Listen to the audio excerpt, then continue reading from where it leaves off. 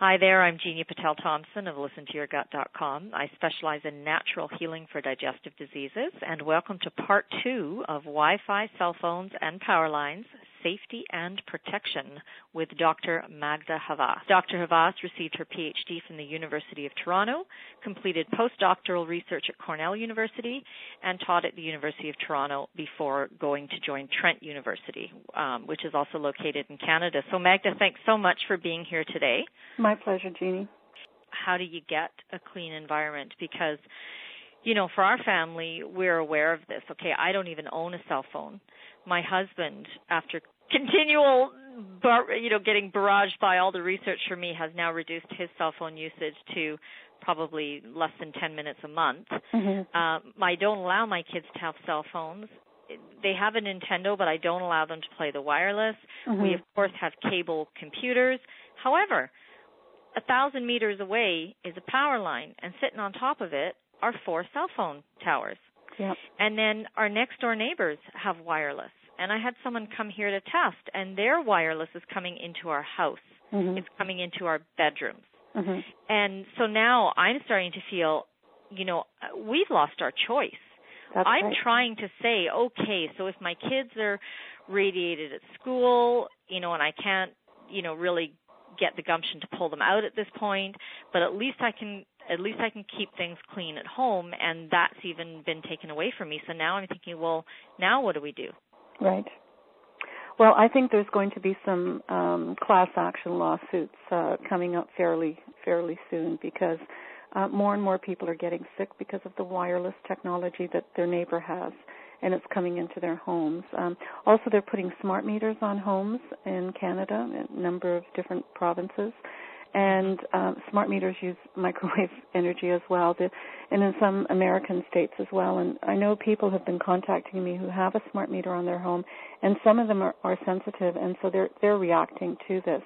And what we're doing is recommending ways that they can shield their internal environment, not the smart meter, because that has to communicate, but where they can begin to shield their internal environment. And some people are actually refusing smart meters because of the exposure and their ill health, but also there's evidence that they're not reading correctly. They're giving you much higher readings than what electricity you're using, and some of them have been improperly installed, and they've had fires with them as well. So there's all sorts of reasons why we shouldn't be using smart meters on the homes.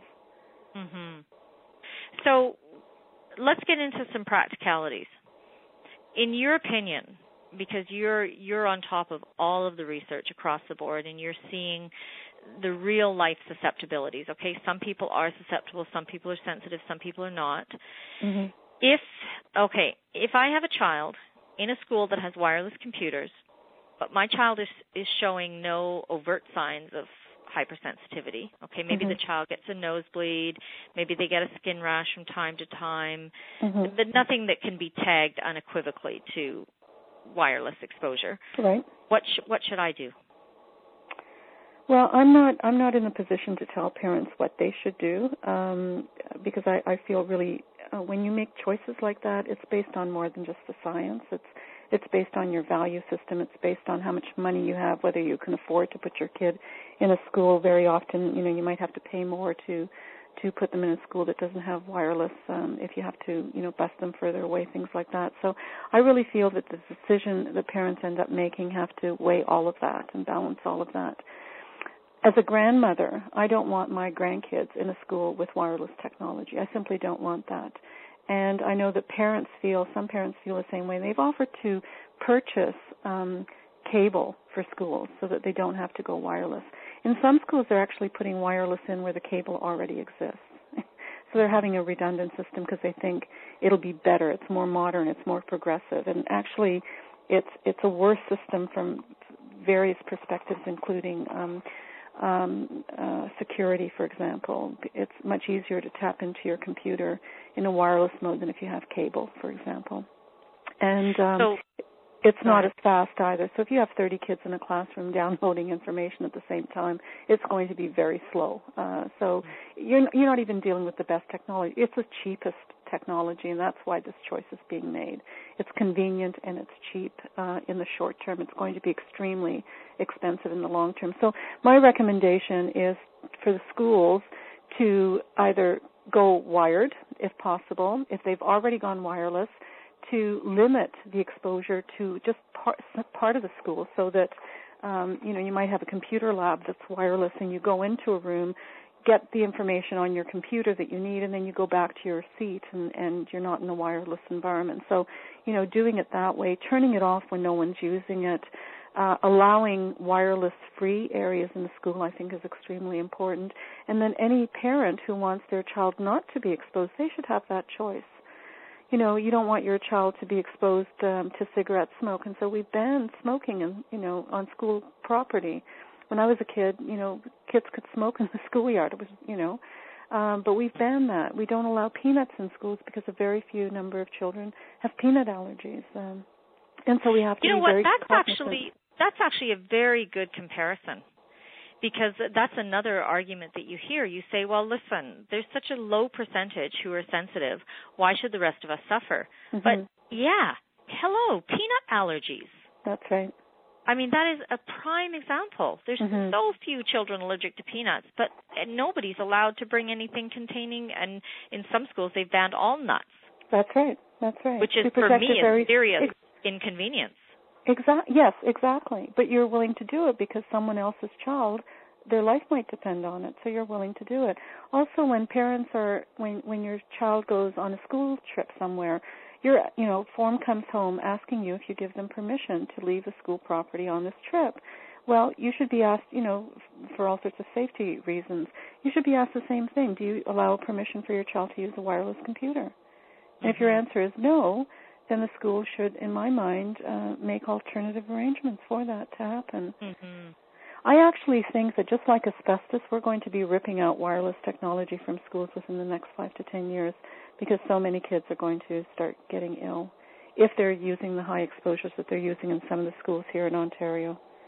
Right. Because they have industrial strength Wi-Fi monitors, Wi-Fi connections. But really, there's no way for us to go into our schools and find out what they have. But would you say that if the whole school is wireless, it's going to be at industrial strength? Probably, yeah. Mm-hmm. Right. Mm-hmm. Right. It's the best system for the school in terms of connectivity. So you're not going to have any, you're going to have no areas where you can't use the technology. Yes. And it's the IT people that are pushing this, because they want to make sure that you've got all the convenience of using your computer, while you're in the toilet, in the washroom if you want to. And yes. And I don't think that's necessary. And certainly kids under the age of about 10, I don't think they need to use wireless technology. I think there's a lot of ways of teaching them without having that wireless connection in elementary school, for example. Well, and if you look at the Waldorf school system, which I think is one of the best in the world, they don't even allow their children, the kids, on the computers until grade 12, because they say, they have, plenty of studies and information to back this up, that it's not only is it not needed, but it interferes with other vital brain development processes. That's right, and there's some evidence that it's being addictive as well. Yeah. I mean, not only to kids, but to adults. There are people who can't leave their home without their cell phone, and they have to check it constantly. And, you're having lunch or dinner with someone, and they're constantly pulling out their phone to see if they've got any messages. And to me, this is really sick behavior. It's not normal behavior. No, not one of us, except perhaps if you're, delivering babies and you need to find out if you have to rush in for a surgery, do you need to have that kind of connectivity? And I think it's just an addictive behavior that we're beginning to experience. So if it was your child in a school, and because there are no wireless schools around us anymore, so it's not like I could say, well, I'm going to pull my child out of that and put them into this school. There is nothing left that's not wireless. You're no longer able to have a choice. That's right. Yeah, there's no choice. Would you then say, I'm not asking about your recommendation, I'm asking about you, it's your child, would you say, well, I'll homeschool then? Well, that's what a lot of people are doing, is they're going to homeschools. As being in this field as a grandmother, I would like to be able to go into a school and actually measure the radiation. And if the levels are sufficiently low, I might not be too concerned. But if they're high, I would, yank my grandkid out of there as fast as you could, Okay, so what would be a sufficiently low level? Well, if it's below the 0.1 microwatt per centimeter squared, I probably wouldn't be too concerned. If it's anywhere above that, the higher it is, the more concerned I would become. Now, that's well below our safety code guidelines. I was going to say that 0.1 microwatt per centimeter squared, isn't that the safety maximum in most of Europe? No, just a few countries in Europe have adopted it so far. Yes, but more and more, I think, are considering it. And that's for outdoor exposure. For indoor exposure, it's 0.01. And I know people who are electrically sensitive still react to the 0.1. We did a study just a few years ago. It's just coming out this year, where we tested the response of the heart to microwave radiation, and our exposure was 0.3, so it was 3 times higher than that guideline that I just mentioned. And several of the people we tested blindly, so it wasn't psychosomatic response. They developed tachycardia, which is a rapid heart rate, and arrhythmia instantly as soon as we exposed them to the radiation from a cordless phone at 2.4 gigahertz. So, if adults start having those symptoms, and I know quite a few adults who have them, they suddenly feel their heart starts beating, they have this pressure and pain in the chest area, they're having an anxiety attack, that's how they interpret it, or they're having a heart attack and they don't know which. And it scares them incredibly. Well, children are now beginning to have these problems. In the Simcoe County School Board, I think there are 2 children now who are on heart medication because their heart reacts abnormally in the school environment. They're fine on the weekends, they're fine at home, any other time, but when they go to school, their heart reacts. And I think it's quite likely that both of them might be reacting to the microwave radiation.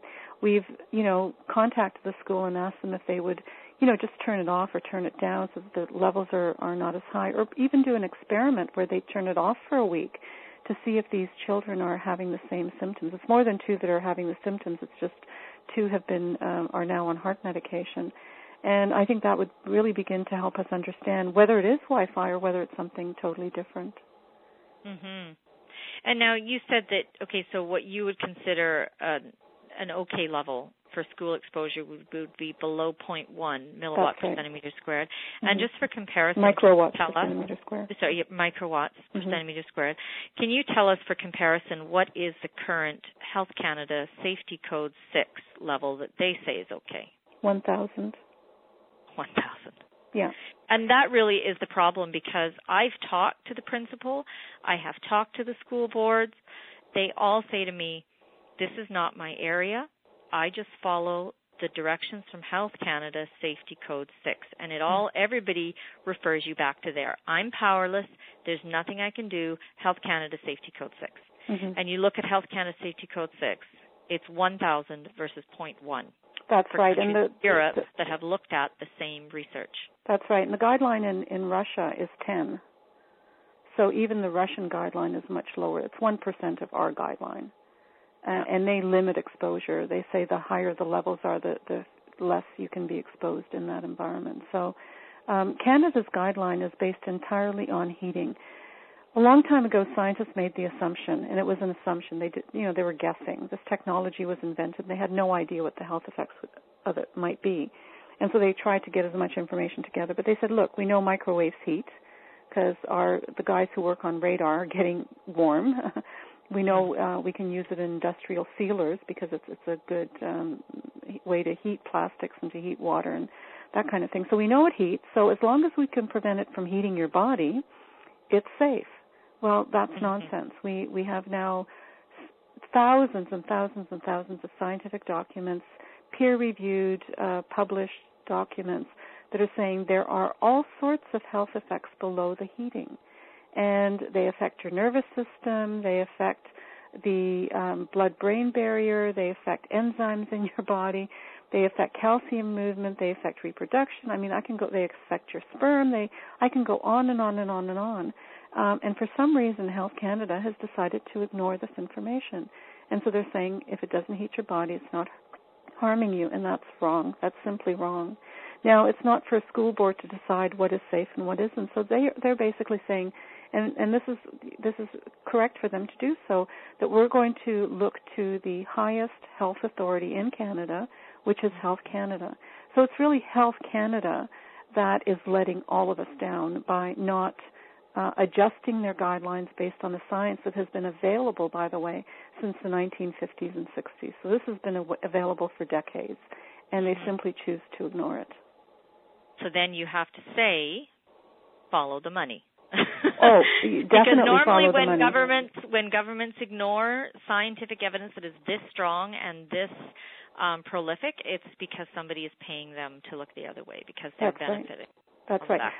But what that really means is that we have to take responsibility into our own hands. If your daughter is passing out every time she goes near a wireless router in the school environment and the school tells you it's perfectly safe, you can sort of look at your daughter and say, okay, is she doing this on purpose? Is she play acting? And if she isn't play acting, then it's not safe.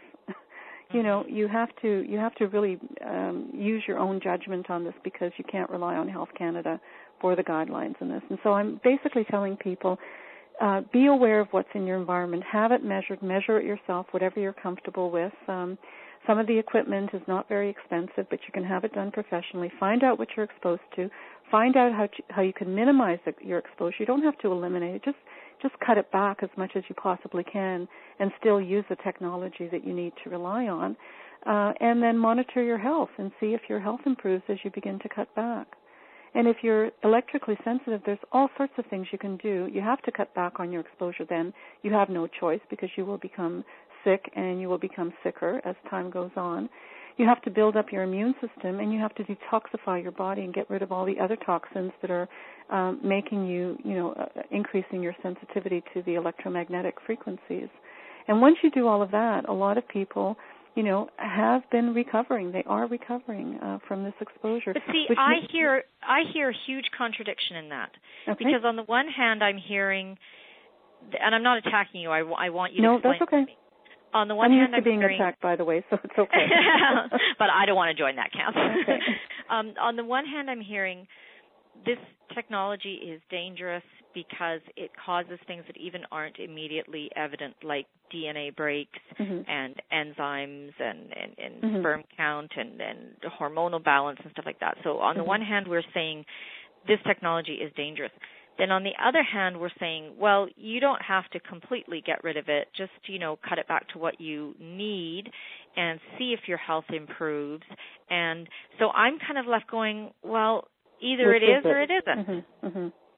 Okay, it's not like, and I know. Okay, so let's take the smoking analogy. You can say, look, we have decided as a culture or country that cigarette smoke is carcinogenic, it's dangerous to your health. Yet at the same time, we acknowledge that not everybody that smokes gets cancer. Not everybody that lives in a secondhand smoke environment gets cancer. So are you saying it's similar to that type of thing where there is always going to be the exception to the rule, but for the majority of people, we can say that this is bad for your health, you should basically get rid of it as to whatever limits within your power? Okay. It is similar to smoking, and you're correct when you say that some of the damage you can't see. If it's damaging your DNA, that might show up, 10, 15 years down the road. So you're correct about that. What I was referring to are people who are symptomatic, which means they go into a room, there's a cordless phone there, and they develop a headache within a matter of a few minutes. They don't have a choice. They can't be in that room. Right. Without having a headache. And the headache could be very severe. It could be totally debilitating. So their choice is taken away from them as to whether or not they can be exposed to this radiation. However, if those individuals who react very strongly and have these symptoms, if they eliminate the exposure or minimize it as much as they possibly can, and then begin to build up their immune system and begin to detoxify, eventually they'll be able to go into that room with that cordless phone there, and they'll be able to be in there for a couple of hours without developing a headache rather than developing it right away. Do you see what I'm saying? So your symptoms will actually go away because your body's able to fight it better. When you're totally depleted of everything, a little flu comes along, and instead of you staying in bed for a week, you're in bed, you're sick for months. Your body can't fight it. And so what we're finding is that your body can eventually fight it if you build up your immune system and minimize your exposure. Okay, so then bringing it back to the practical. I'm a natural health writer. My kids have been fed organic, unprocessed food from birth, probiotics, vitamin D, you name it, they've had it. Fish oils, everything. Okay, you'd be hard-pressed to find healthier kids. They are extremely physically active, completely developed musculature, very high cardio. So I'm looking at them and I'm going, okay, so from birth, they've had everything that you're supposed to do, like their immune systems, they have not been vaccinated. They are operating at the highest level of health that is probably possible within a modernized world. Do I need to be worried about them being in a school with Wi-Fi, or do I say, well, because I'm doing all this on the back end, they will be okay because their bodies will be able to repair the damage, their bodies will have good detoxification systems, or should I still be going, but that is an added stressor, I don't know the consequences, I should take them out? Okay. I would agree that your children are probably able to withstand the stress without having damage to their system compared with some child who is brought up on junk food, doesn't get a good night's sleep, doesn't exercise, sits in front of the boob tube all the time. I would hazard a guess that your kids would probably be in a much better condition to withstand the stress or tolerate the stress. However, we don't know what the long-term consequences are. Wi-Fi exposure or microwave exposure of young children has just started in this generation. Yeah. When I was young, I wasn't exposed, and I one of the things I was told is that this generation might be the first where the parents outlive the kids because of all the toxins we have in the environment, including the microwave radiation. That's a very disturbing concept. Since we don't know what the long-term consequences of even the slow-level exposure is, I think, I would prefer to err on the side of caution. If I were a school principal, I wouldn't tolerate this, even if Health Canada, said it was safe. If I thought the kids would be harmed by this, I simply wouldn't tolerate it in my school environment. And I would just wish more principals and school superintendents had that perspective rather than blindly believing in authority figures like Health Canada. But they're saying they don't have the power. They do. As a matter of fact, in Ontario, quite recently, there's been a lot of news on this recently in Ontario, and one of the things the Board of Education said, it's up to the individual schools to decide how they want to go. So basically, they're passing the buck. They're saying, we're not going to make the decision for you. You decide. And that's what I find. Everyone is passing the buck.